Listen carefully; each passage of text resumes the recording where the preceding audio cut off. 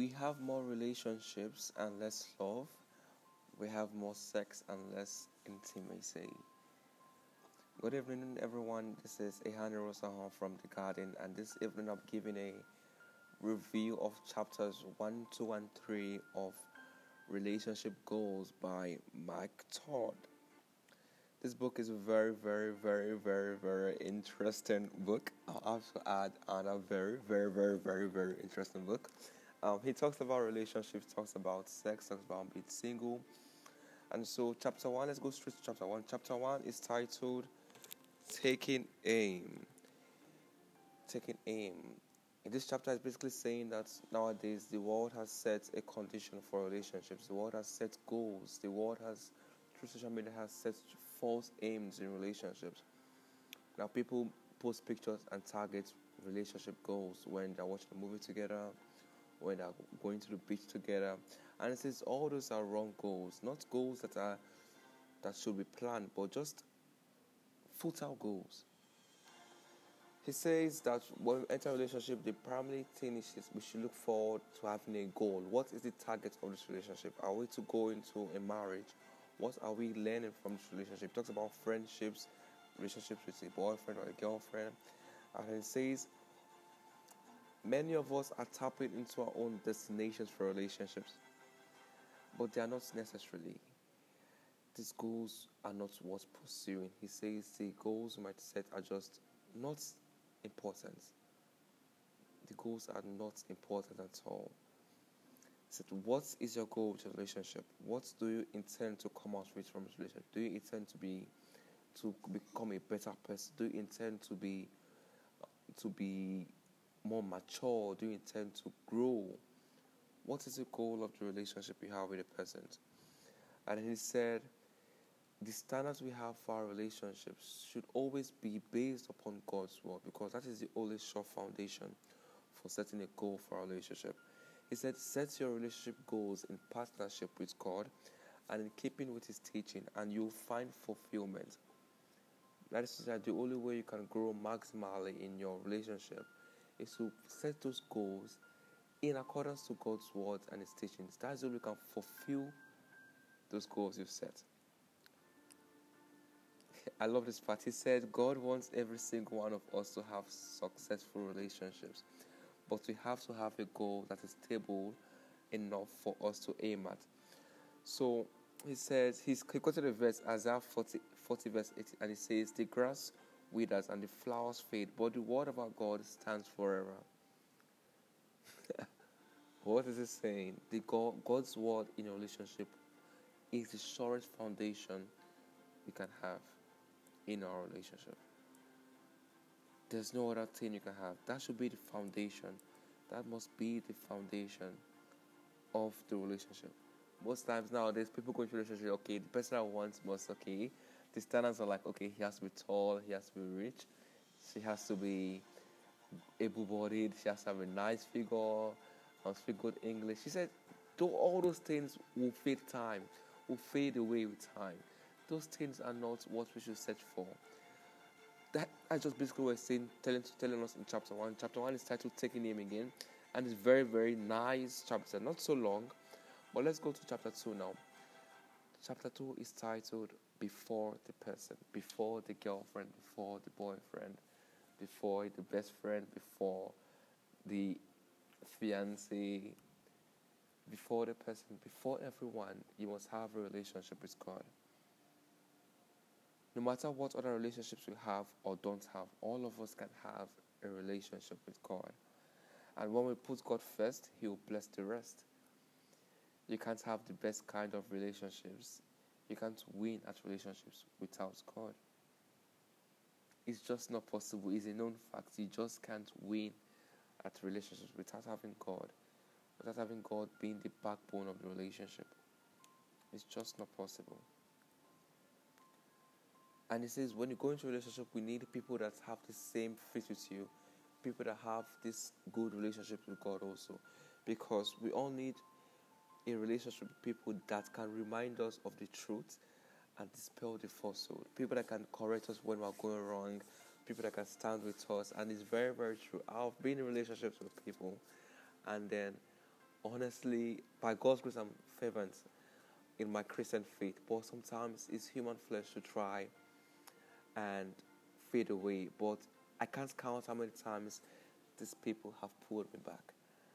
These people that have fervent relationships themselves, and so anytime I'm going away, they hold my hand and say, "Come on, let's go back to the right path." So we all need those kind of people in our lives, and this story gets me. He says before we also get the person, before we get someone to be in a relationship with, we should also know ourselves. We should also know the purpose God has for us in our lives. The people or the person you want to get in your life would be a distraction to you fulfilling your purpose, especially when you don't know what your purpose is. If you know your purpose, if you know the steps to take, if you know the people you need in your life, those things serve as good foundation for the relationship. But in scenario where you just take anybody, come on. The purpose is at stake. He said this story. He said, so Adam not only had relationship before he had Eve, he also had a purpose before he had a person. God gave him the work to do before he gave me a wife. Are you getting this? Adam was in charge of the garden before he got Eve. And this is not just applicable to just men. Look at the story of Rebecca. Rebecca was carrying water when she heard about Isaac. And Ruth was working in the field when she met Boaz. Come on, that should tell you something. We have work to do. Find your purpose. Because honestly, a close relationship must have a huge impact on how well you can fulfill your purpose. It is a must. It is a certainty that the person you're in a relationship with will so much influence you. So much. You'll find yourself saying the phrases that the person uses. You find yourself speaking the way the person uses. And you tell the person to influence your purpose in life. Come on. And then Mike Todd shows us a flow in relationship. The flow is from singleness, you go into dating. From dating, you go into engagement. And from engagement, you go into marriage. From marriage, you go into love. And then from love, you have children. Whoa! He shook tables when he said, singleness is the most important phase. He said, in singleness, you have time with God. In singleness, you find purpose. In singleness, you bring things into focus. In singleness, you are strong. You perfect yourself. You know yourself. You know the things you want. You know what you don't want.